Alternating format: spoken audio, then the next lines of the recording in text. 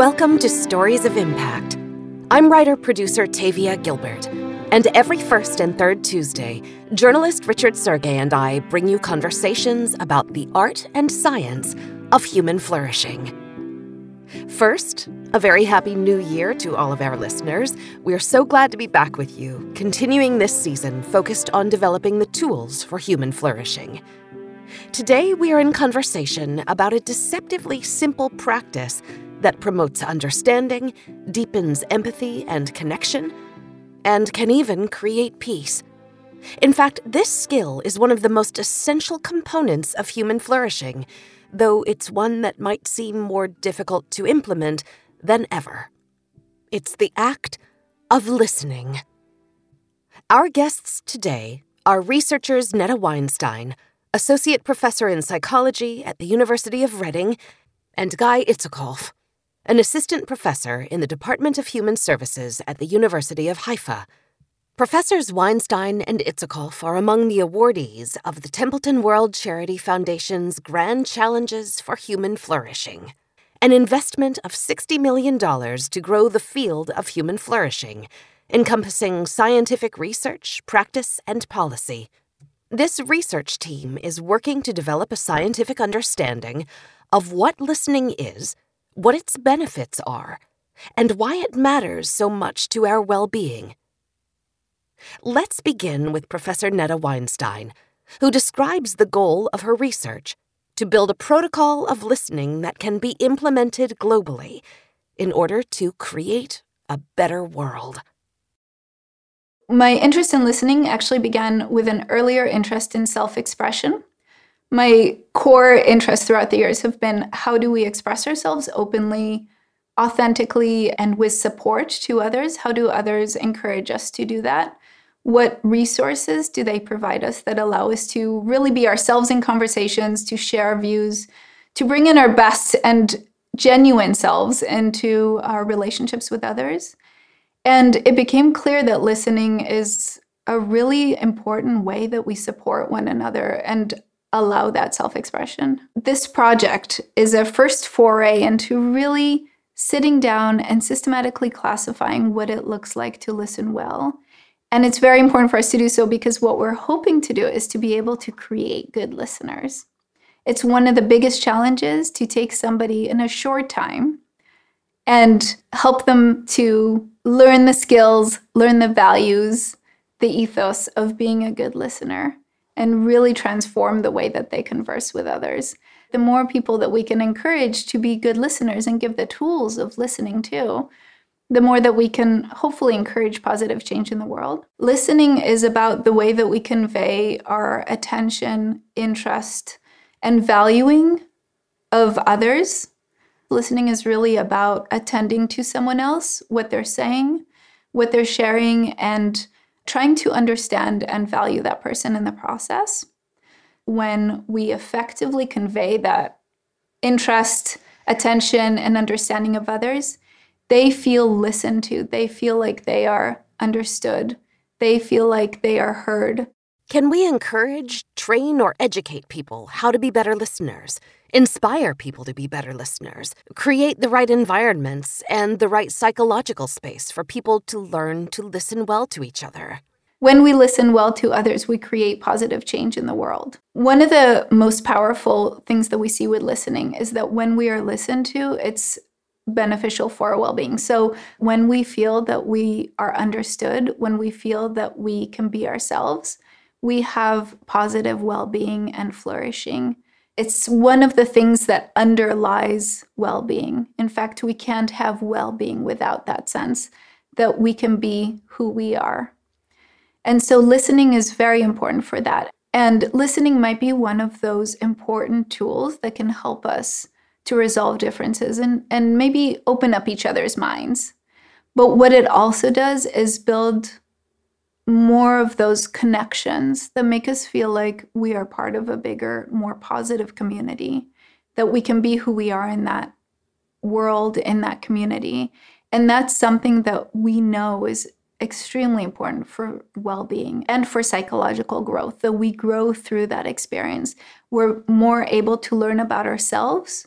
We're more willing to explore ourselves. We're thinking about what listening can do to really help people be fully engaged in the conversation, to benefit from the conversation with more self-understanding, with more growth, more awareness, more of a sense of belongingness and intimacy, and the willingness to share more in the future. Good listening is actually trickier than it may initially seem, and Professor Guy Itzkoff, Professor Weinstein's research colleague, dispels a common misunderstanding. One of the misconceptions that people make is that the speaker is the active person in the conversation and the listener is rather a passive actor. Basically, this misconception is because people equate listening with hearing or listening with silence. And the listener actually determines at least 50% of the conversation or where the conversation will go using both verbal signals such as uttering, question asking, paraphrasing, and nonverbal behavior such as body posture, head nodding. This is the route through which the listener determines a vast amount of the conversation. So for example, we can be conversing and you can say something, and when you're speaking, you have these automatic thoughts that come to your head, and a few of them, sometimes even many of them, relate to your social appearance. So does the listener approves of me? How do I look in the eye of the listener?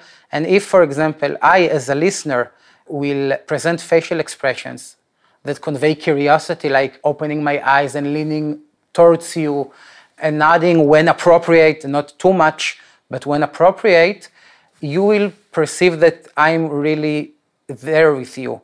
There are actually studies showing how listeners affect the speech fluency and even the memory of the speakers.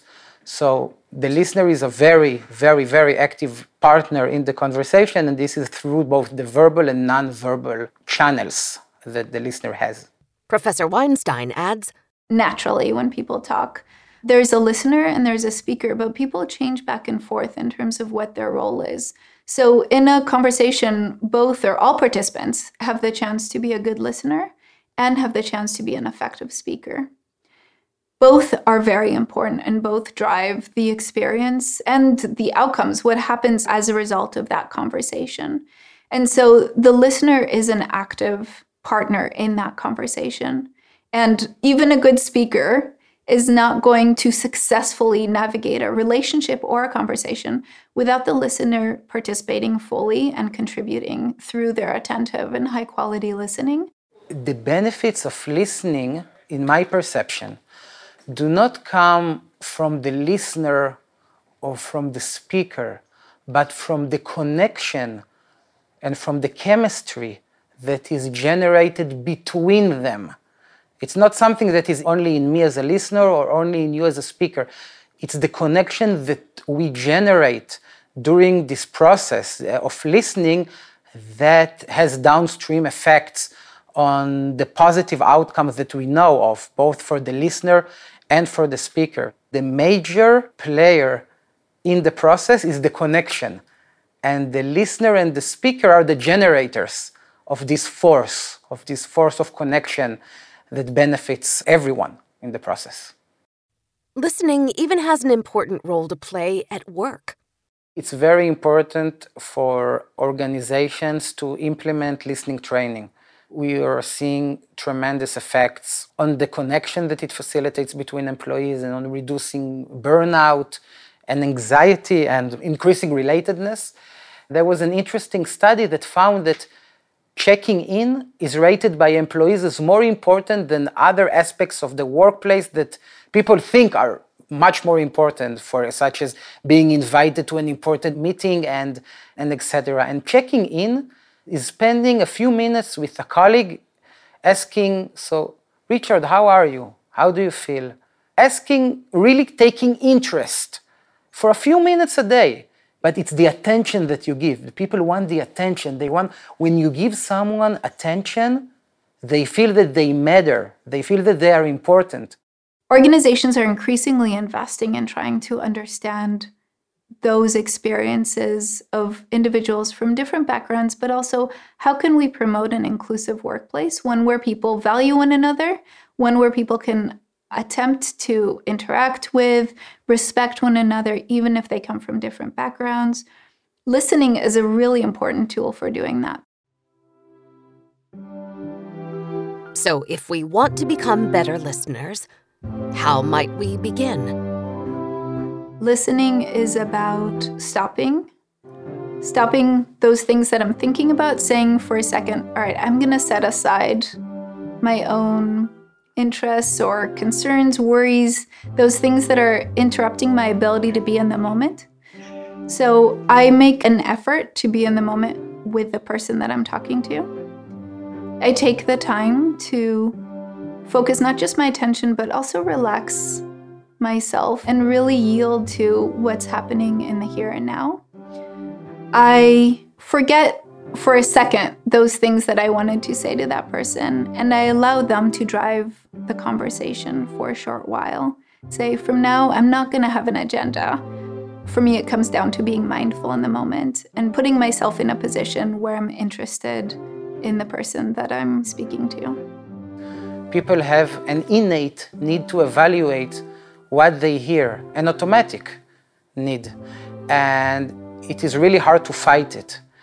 But a precondition for good listening will be to let your evaluative thoughts come and go. In order to listen well, you need to decide that this is one of your priorities, because good listening requires an attitude that I want to decide that this is something I want to prioritize. I want to be a good listener, and this is a journey, because it takes up time, it takes up energy, it takes up cognitive resources, it takes up emotional resources. You want to be non-judgmental towards the speaker. You should also be non-judgmental towards yourself as a listener.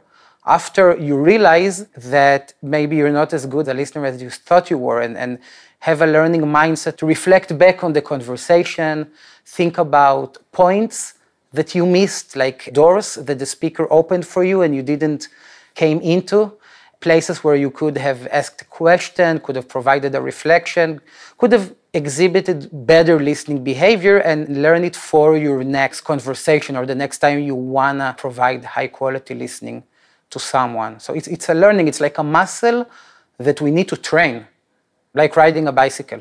Something that we cannot just read about it, mostly about the practice and before the attitude, that this is something you really wanna become. What else has the team learned about the ingredients of good listening? We certainly use our bodies, our eyes, and our postures to convey, yes, I'm hearing you. We nod to say, yes, I understand what you have to say. And that's an important piece of communicating to the speaker, I'm here with you.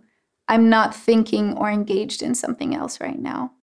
It's the open body posture, and it's the leaning towards the speaker, avoiding external distractions such as looking at your smartphone or even having your smartphone visible when you listen to someone. These are all very, very important ingredients in listening. And this is, for me, in a nutshell, what good listening is. Attention, which is constant eye contact, facial expression that conveys attentiveness, comprehension, which is understanding, such as asking questions that promote the needs of the speaker rather than the curiosity of the listener, and many more sorts of good questions. I usually call it or open questions, and providing reflections to ensure understanding, and a positive intention that is conveyed mainly by empathy and by a non-judgmental approach towards the speaker. It does not mean, however, that the listener needs to agree with what the speaker is saying, but to accept the right of the speaker to hold a certain point of view. When the listener sees that the speaker is still paying attention or maintaining constant eye contact, the listener gains confidence, and a good question conveys that a listener is really trying to understand or even understands what the speaker is saying. A why question usually elicits more defensiveness and a need to explain myself. whereas the how question is more explorative in nature. And also there is the tone, and from our lab studies, we know that paraphrasing and providing reflection to the speaker, summarizing what the speaker said in the listener's word, and trying to be as accurate as possible, even to use the words that the speaker used, because the same word can have a different meaning for you and for me. But when the listener paraphrases and then asks, did I understand you? Did I miss anything? Even if the listener did not, and people usually can remember up to 50% of what they heard, but the speaker both completes this gap and feels that the listener is really trying to understand. So it signals intention. What are the enemies of good listening? There are a few enemies that we know of good listening. One is fear of change. People often fear, even without acknowledging it, or even without awareness of it, that if I really listen to you, I might have to change. And this might be threatening to me. That if I really listen to you, I might realize that you are correct. And I might need to revisit my perspectives and change myself. And this is a lot to take. The other one is loss of power. Good listeners are perceived as less dominant by their speaker. So they lose dominant, which is social status. But they gain a different form of social status, which is prestige. But not everyone are willing to do this trade-off between power and prestige. So if a listener is high on the value for power, there is a good chance that they will not be able to listen well, because they might fear that if they are not heard and if they give the space to another person, they will lose from their social status. So this is another enemy, the loss of dominance. Another enemy is secondary trauma. There is a term called compassion fatigue. For example, social workers and clinical psychologists sometimes experience this like a second-hand trauma, that you receive the trauma of the speaker and it can cause emotional costs for the listener. Fear of intimacy is an enemy that I mentioned. One is lack of story. We found that listeners find it easier to listen when the speaker is telling a story versus telling facts or descriptions. This has to do with how the speaker frames the content. And the last one is time. Listening, as I mentioned, it requires time and effort. And these are limited resources. This is the resources that we equate with money. Time equals money, energy equals money. And not every time we have the willingness or the preference to give this important resource of listening, of the time and energy that listening consumes, to the person that asks for it. So this is another enemy, that we have limited energy and time. The intimacy and connection that listening makes possible is directly linked to human flourishing. Technology can really hurt the quality of listening, because we're also now accustomed to doing everything quick and fast, and listening requires slowing down a bit. When we are listened to well, we flourish. And that kind of sense of I can bring my best self forward is what allows us to feel that sense of meaning in life, the sense of a life well lived, the feeling of positive emotions. It doesn't resolve all the difficulties, all the stresses that we have. It certainly doesn't make bad feelings go away, but it allows us to be maybe a bit stronger and a bit more of ourselves when we tackle those kind of challenging and stressful life experiences. And so flourishing, from my perspective, is really about having that inner strength that comes from knowing myself, understanding myself, and using that knowledge to guide my own behaviors. We know from our research that listening increases the well-being of speakers. When speakers feel really listened to, they report higher positive affect. They report less depression, less anxiety. They report less burnout. Also, by the way, listeners who listen well make their speakers trust them more.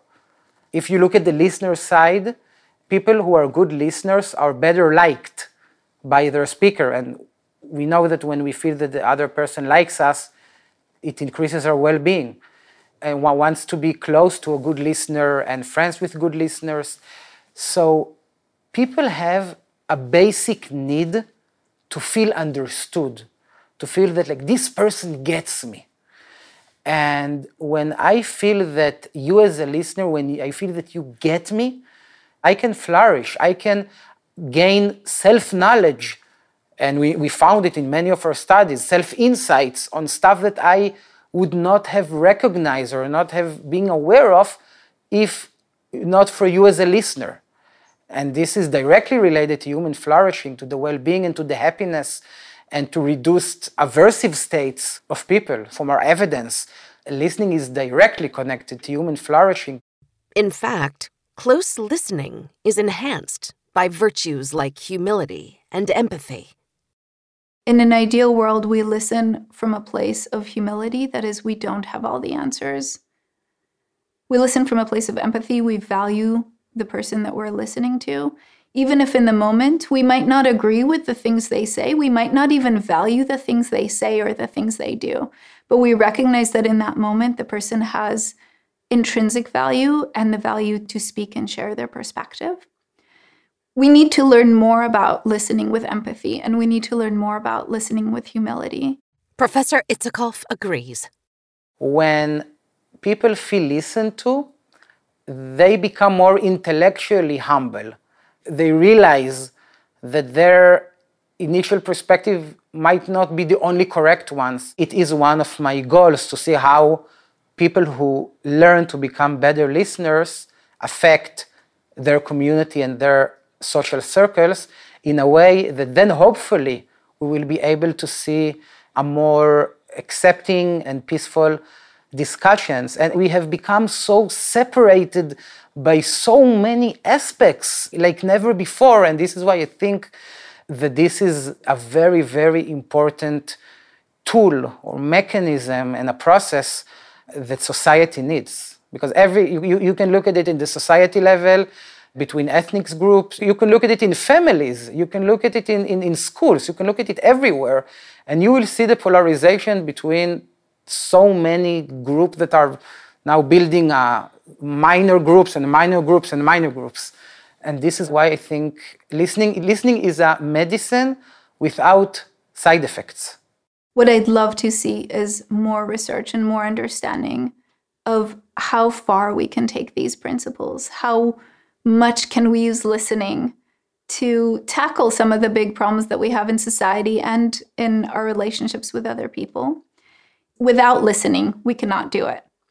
So listening is the foundation that we build on. What the team has learned from their research shows how vital listening is for a healthy, well-functioning society. One of the things that we might forget to do is to value other people who are different from us or who have different political positions or views. In a way, seeing those people as barriers rather than as intrinsically valued and valuable could stand in the way of resolving those differences. If we see them as barriers, challenges, if we assume that they are incorrect and stick to that assumption, it's very difficult to convey listening at the societal level or to convey listening to those who are different from us. And so even at the societal level, to go from, I don't want to hear what you have to say, to let's have a conversation. Let's talk about what we're looking for. That's important. We found that good listening can make speakers' attitudes more complex, less extreme, without receiving any persuasive attempt. And this has a lot to do with the receptive space that is created between, we call it togetherness, between the listener and the speaker. Listening can reduce speaker's prejudice.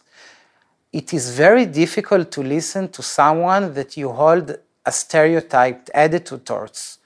You have automatic judgments in your head towards this person, and this really makes listening difficult when you have so much prior stereotypes towards people. And I think the first step is becoming aware of it. Because if you talk to the average person, people will not tell you that they have biases. We see it for many of our studies, like a lot of the answers are, I do not have biases against any group, but then when the conversation goes on and on, you see that there are biases towards certain groups. We need to know how we can listen, even not cancel out our biases, but listening beyond our biases, that I will see the person behind the stereotype that I have. And this requires training. This is a skill and this is a process. Though both researchers recognize the great benefits of listening, Professor Weinstein also acknowledges how difficult it can be to fully engage in the practice of listening. To listen well, we need to be in the right headspace. And in a way, our hearts need to be in the right place as well. So to listen well, we need the space to attend carefully to what someone's saying. We need to focus our energy on processing and understanding what they're saying. To listen well, we need to be open to what they have to say. So it's very difficult to listen well, but have the intention to stop someone talking, to intervene, to share your own perspective, to really, really engage in listening, to really demonstrate to someone that you are listening. It's important to be really inside open to what they have to say. And so the flip side of that is that we listen poorly when we are defensive, when we feel threatened, when we feel stressed or tired. Those kinds of things can also interfere with good or high quality listening. One of the things that makes listening very difficult is sometimes we don't want to hear certain things from others. And through listening, we essentially are asked or asking ourselves to put those views aside, our own needs aside in the moment, and say, I'm willing to put aside my perspective and hear what you have to say for now. And that kind of courage and that challenge, that needs to be met from people being willing to sit with their own discomfort when they hear things that they might not want to hear or that challenges their own perspectives, and attend to those different views. It's okay that we're different, but we need to find what is not similar, but what keeps us together rather than separates us. And then I think it's creating places for good listening to take place. You need to create the environment for it. It will not happen when you and I are standing in line and you're trying to get past me and I'm trying to get past you. It will not happen there. It can happen if we create places where people can experience it and can practice it. I think it's a start in order to learn that we can accept each other, even despite holding different points of view that are important to us. But at the end of the day, everyone wants to be happy. Everyone wants to live in a peaceful world. Everyone wants to raise their children in a better world. We won't be a person that tell you that, no, I'm against it. I'm against peaceful and good relationships. We need the structures and the tools. And I think listening is one of them, is a major one of them. But you need to create the environment for listening to happen. Otherwise, we just see more and more polarization everywhere we look at. It's very difficult, by the way, to listen well to something that you disagree with or especially strongly disagree with. But you need to create the conditions to rise above the differences, to have a connection.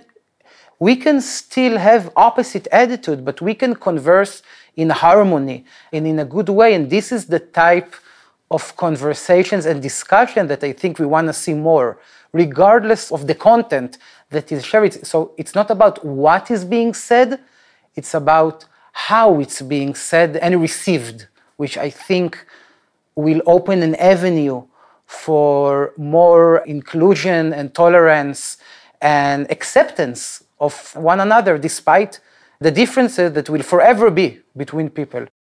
It requires a lot of ourselves to listen well, and especially when we disagree, and especially if we're stressed, and especially if we're threatened or tired. And so we can think about listening as a skill that we build, as a muscle. And it's something that we can train at, we need practice at. To really listen well to somebody else opens up a space where speakers, where those who are trying to convey their views feel really understood, heard, and that they can express themselves. And that creates a bond between the listener and the speaker that isn't possible without that space being created. And so one thing that listening does is it builds a strong relationship, even a relationship or intimacy in that moment. People feel that they are autonomous in that moment, not just free to do what they like, but free to be who they are, free to express themselves, have their opinions, values, share those values, and be self-congruent. Basically be who they are outside, have that represent who they are on the inside. Listening is very powerful for allowing that. In a way, it creates a foundation for having an honest conversation where both sides feel like, in the best case scenario, they can bring their full selves forward, be heard, and maybe they won't come out fully agreeing, but the process will be one where effort is made on both sides. Listening creates the atmosphere that is conducive to us being open to others' perspectives, being willing to explore ideas and values and backgrounds that make us uncomfortable, being willing to challenge ourselves more. In fact, their research findings reveal that it's the medicine of listening, not argument, that can open people's minds to new ways of thinking. It's a difficult process, but listening in and of itself can result in an attitude change of the speaker without the listener providing any persuasive attempt. I've been intrigued early in my research career by a phenomena called the boomerang effect, where people try to change the attitudes of other people by basically, simply put, arguing with them, and they get the opposite result. The attitude of the recipient becomes even more extreme. And one of the main mechanisms that operates in the boomerang effect is defensiveness. When I feel that my freedom to hold a certain attitude is threatened, I might become defensive. And instead of hearing your arguments when you are talking, I will be thinking how to counterattack your message. And this is the type of conversation I often see. You can dislike your neighbor because his perspective on the vaccines. It doesn't matter now who is right and who is wrong. The question is, what is your goal when conversing with the person? If your goal is to change your neighbor's attitude and to persuade your neighbor that this is not as he thinks, this is a different process, but you can agree to disagree. I think like this and you think like that, but let's talk about something that unites us rather than what separates us, because we can spend our entire life, and we are doing it, by the way, conversing and arguing and disputing about everything that separates us, and it will never end. And we see that as the world becomes more and more uncertain, we see the gaps are growing and growing and growing. I think instead we need to change the nature, no, not the content. We can talk about things that we disagree, it's okay, but it's how we talk about it. When we are asking someone to change their beliefs or their attitudes, we're asking them to do something that's quite difficult, which is to challenge themselves, to acknowledge that maybe they weren't right all along. Some of that could potentially mean giving up on the sense of safety that, yes, I understand the world, I can predict the world, and my interpretation of the world is correct. Some of that means those things that my culture taught me, my community, my family taught me, those truths I knew might not be so true after all. We might be asked to challenge our own identities. So it is a potentially threatening and scary experience to listen to those who disagree with you. And that's something that requires effort, that requires will to say, I'm gonna sit with these feelings and I'm gonna sit with my discomfort and take a different perspective. And I'm gonna try to be open in this moment. What good listeners do is they help to create that sense of safety and that sense of openness. That means that defensiveness isn't the most overpowering thing in the moment, because you're willing to listen to me, even if just for the moment. That means that maybe our disagreements aren't as fundamentally threatening to me as maybe they feel otherwise.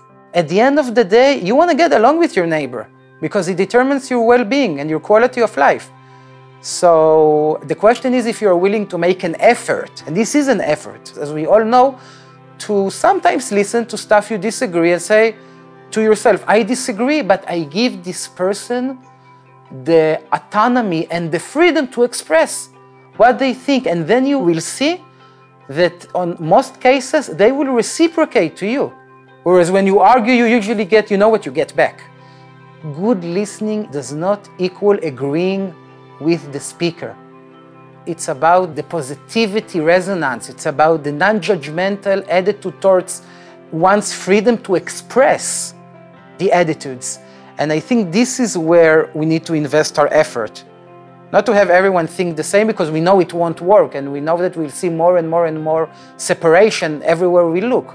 As polarization continues to worsen, the team feels some urgency around sharing their research findings. What I think and what I'm trying to achieve in my listening training, the listening training that I study, and it's quite challenging, is that we want to see the people that received the training and received the skills serve as social agents. Their most hopeful discovery is perhaps this one that I hope will make each of us consider what opportunity we have to be positive change makers through the act of listening. One good listener can have downstream effect, can be contagious for the family, for the workplace, for the community, and provide an example that then can build a process. We'll be back in 2 weeks for a conversation with another thought leader, Deepak Chopra. Here's a preview. If you have meaning and purpose in your life, if you have worthy goals that are not only about you, and if you know how to make other people happy by giving them attention, affection, appreciation, and acceptance, then that's the fastest way to be quote unquote happy. When you make somebody happy, you automatically feel happy. If you appreciate the Stories of Impact podcast, please follow the podcast and rate and review us. We are on Twitter, Facebook, and Instagram, and at storiesofimpact.org. This has been the Stories of Impact podcast with Richard Sergey and Tavia Gilbert. Written and produced by Talkbox Productions and Tavia Gilbert, with associate producer Katie Flood. Music by Alexander Filipiak. Mix and master by Kayla Elrod. Executive producer Michelle Cobb. The Stories of Impact podcast is generously supported by Templeton World Charity Foundation.